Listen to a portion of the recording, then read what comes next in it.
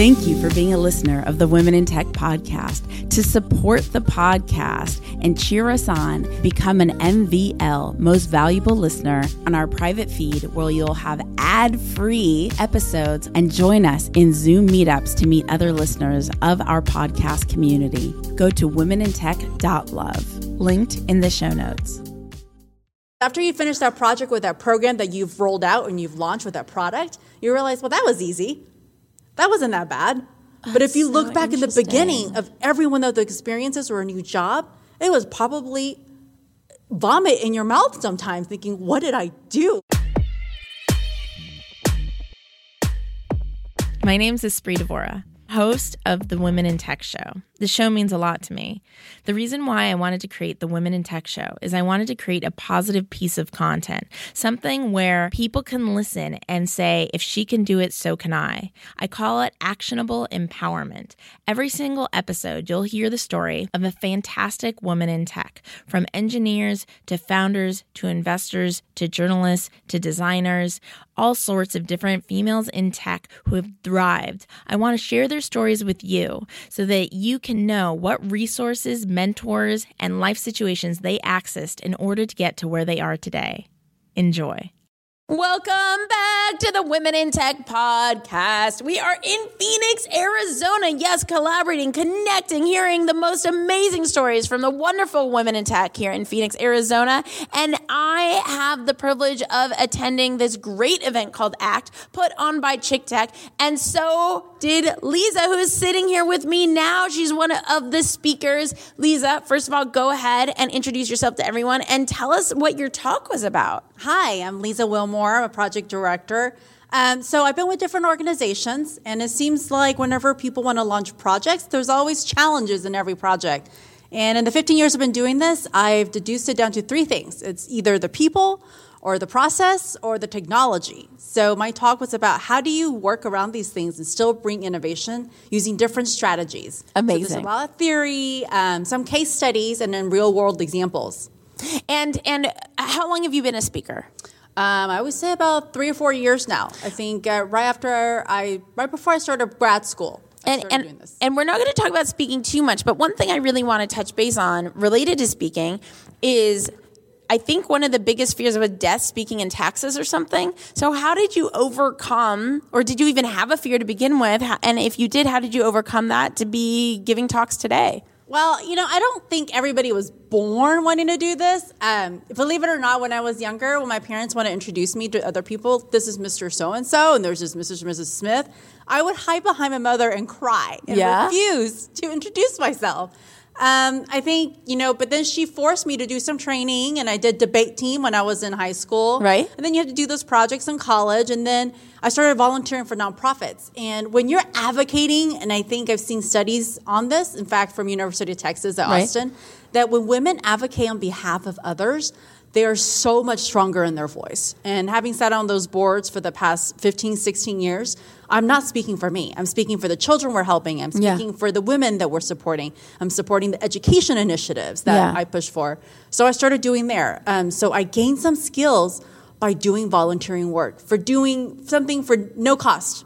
And I learned all these things. And it's awesome going back to speaking on stage and at events. And what you're doing is you're serving a purpose larger than yourself. And that's why you put yourself either in volunteer situations or in prominent situations, because it's not about you. It's not about your ego. It's about your mission and wanting to empower others. It is. I have a really, really great mentor. This mentor found me about 12 years ago. Your mentor found you? Yeah. Interesting. Isn't that interesting? Talk about that too. Yeah. So this mentor is all about building people. This mentor has gone from one organization to another, leading, statewide initiatives or organization-wide initiatives. Very, very kind and good person, but very effective. Right. So by the word effective, I think sometimes effective people may come off across as strong. Right. But as a strong person, this individual looks for other strong people to help.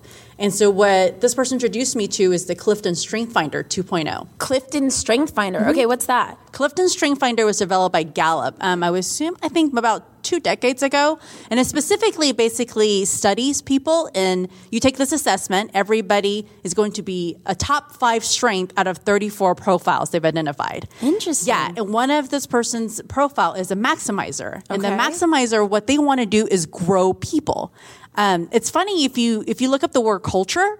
Culture is a Latin word that comes from the word cultivate. Right. Yeah. And so culture is something that is ongoing. And so if you want to have a continuous learning culture and keep teaching, keep growing people, what this person taught me is do everything you do well and keep doing it, but teach another person. Because if you don't teach that person how to do what you're doing, I can't give you more stuff to do. Wait, is this a free exam, or is this like how can we all do the Clifton Strength Finder? So the Clifton Strength Finder, I think it's a nominal fee. It's a small book, and you can take it online. Yeah. The book will be sent to you, I think, from Amazon if you buy it on Amazon or from Gallup. I think it's $12 or $13.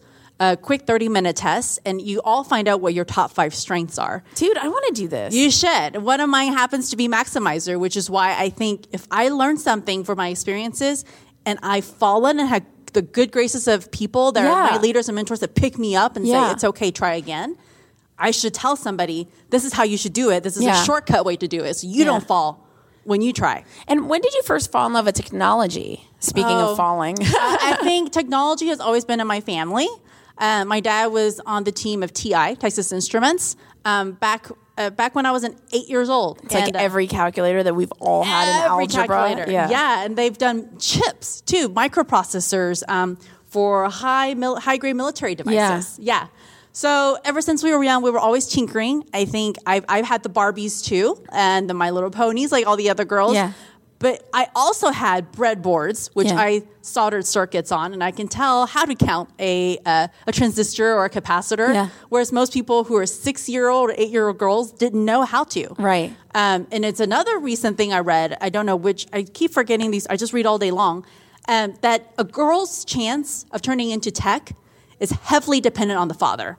And now that I think back about it, he introduced all this stuff to me when I was 6 or 8. I'm not afraid to touch these things. Ditto. However, if our moms didn't, wouldn't it have the same effect? Yes. It's about introduction of that series to somebody. Mm-hmm. I agree. Yeah, I my dad totally brought tech into our home. See? Yeah, and my mom still totally doesn't have a cell phone. She's so not tech. Yes. However, my mom is one of the best speakers in the world. So I got the other half of my personality from my mom and the nerd side from my dad. That's awesome. Okay, same thing. The people aspect my mom was great at. She was a social butterfly. But the tech, the numbers, the quantitative stuff, I got from my dad. And how did you parlay growing up with technology and then working in technology professionally as you grew up? Okay, so things would break at the house, and he would say, just go touch it.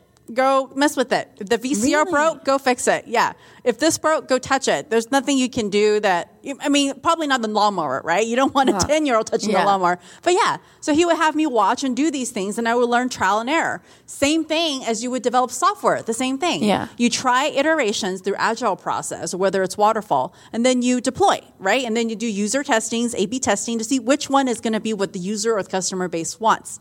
It's still the same trial and error process. When did you know you loved it?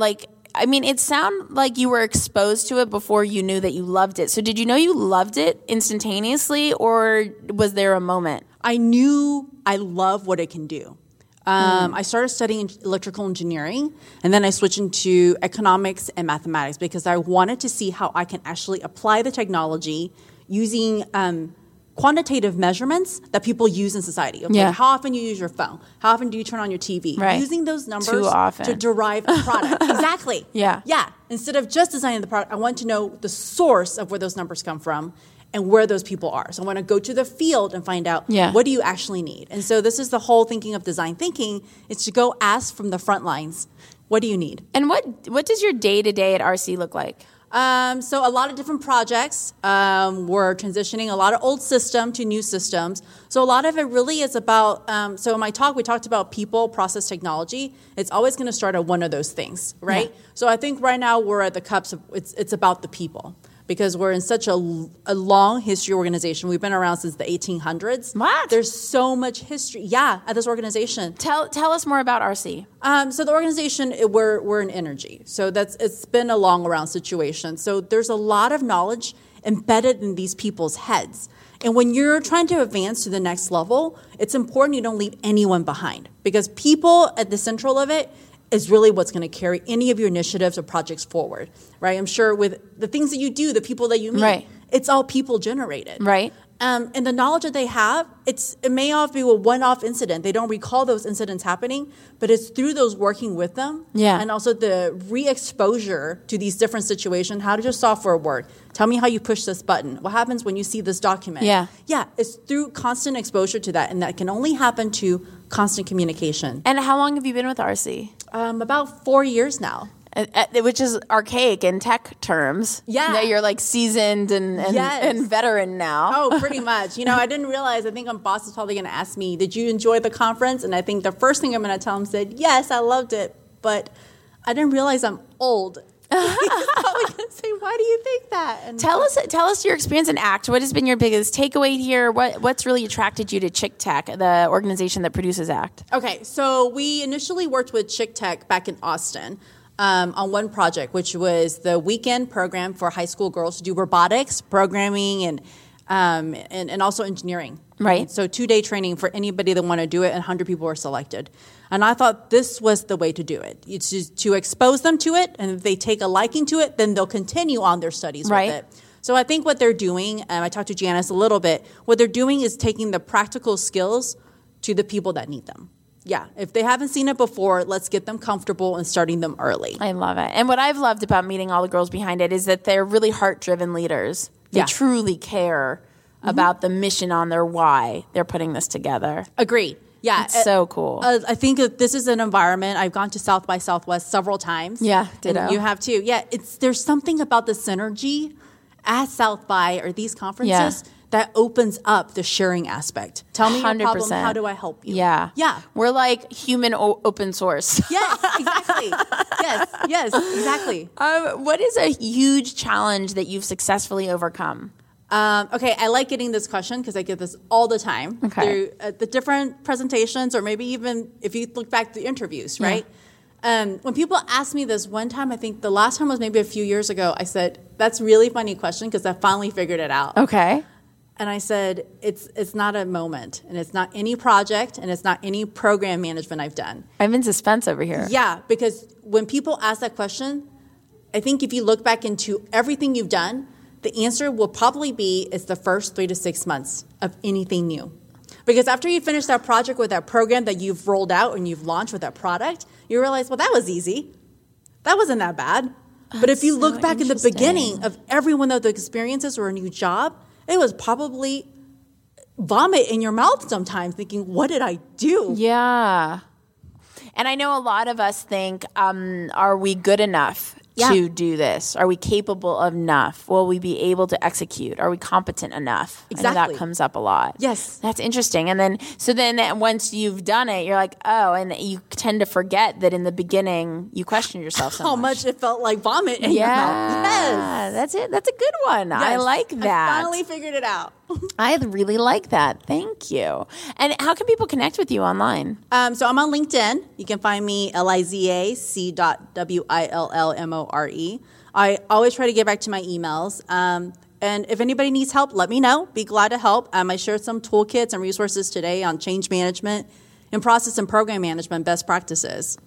Perfect. Is there any way to access some of the, do you ever write Medium posts or LinkedIn posts or anything like that? I haven't done any of that, but maybe I can connect with you. You can help me with that. Yes. Okay. Yes. All right. And one last question or two, your favorite tech tool? My new favorite tech tool has got to be my Pixel 2 phone. I switched over to Google phone. Yeah. From iPhone? I had an iPhone, and then went to Samsung, and then I'm a Google. Oh, so it was a gradual transition out. Thing. This is the one. Google Pixel 2 is the one. The camera photos must be awesome. Epic. And it's light. And it's intuitive. Really? Yeah, and the apps. They get loaded to Google Photos, which is awesome. Unlimited storage on Google Photos. Yeah, that's a big deal. Yeah, huge. That's crazy. Yes. I think I've seen the commercial. And your favorite book, professional or personal or both? My most recent one that I read is from Adam Grant. Give and take. Give and take. It's awesome. Yes. It's awesome. Yes. And so someone near and dear to me is an architect, landscape architect, my soon-to-be husband. And so I said, they did a study specifically on your archetype because you cross so many varied disciplines. Yeah. Right? There's art, there's design, but then there's also engineering and math. Yeah. And it's like consistently what they found is, I don't want to give the book away. Say. I love it. Consistently what they found. In the beginning, if you start giving, you're going to be behind. But then the experience of when you keep giving and you keep learning and you keep giving back that skill, you actually shoot ahead and compounds later on. Interesting. Yeah. I made it through halfway through the book, so I just got to the part where I'm a sucker. No, I'm kidding. Yeah. I mean, I did. I'm not kidding that I only got through halfway. But I remember my takeaway was that to essentially embrace that I'm a giver and just have also boundaries to my giving. And I think that's a big one is a lot of times givers forget to set boundaries. Yes. A huge one with me has been community outreach, like community coffee dates. Can you meet with me for coffee? Imagine if I met with the whole world for coffee. It's not possible. And so because I'm such a giver, I felt anxiety. Oh my gosh, how can I not give to absolutely everybody? And then I realized I need to show up as my best self in order to give.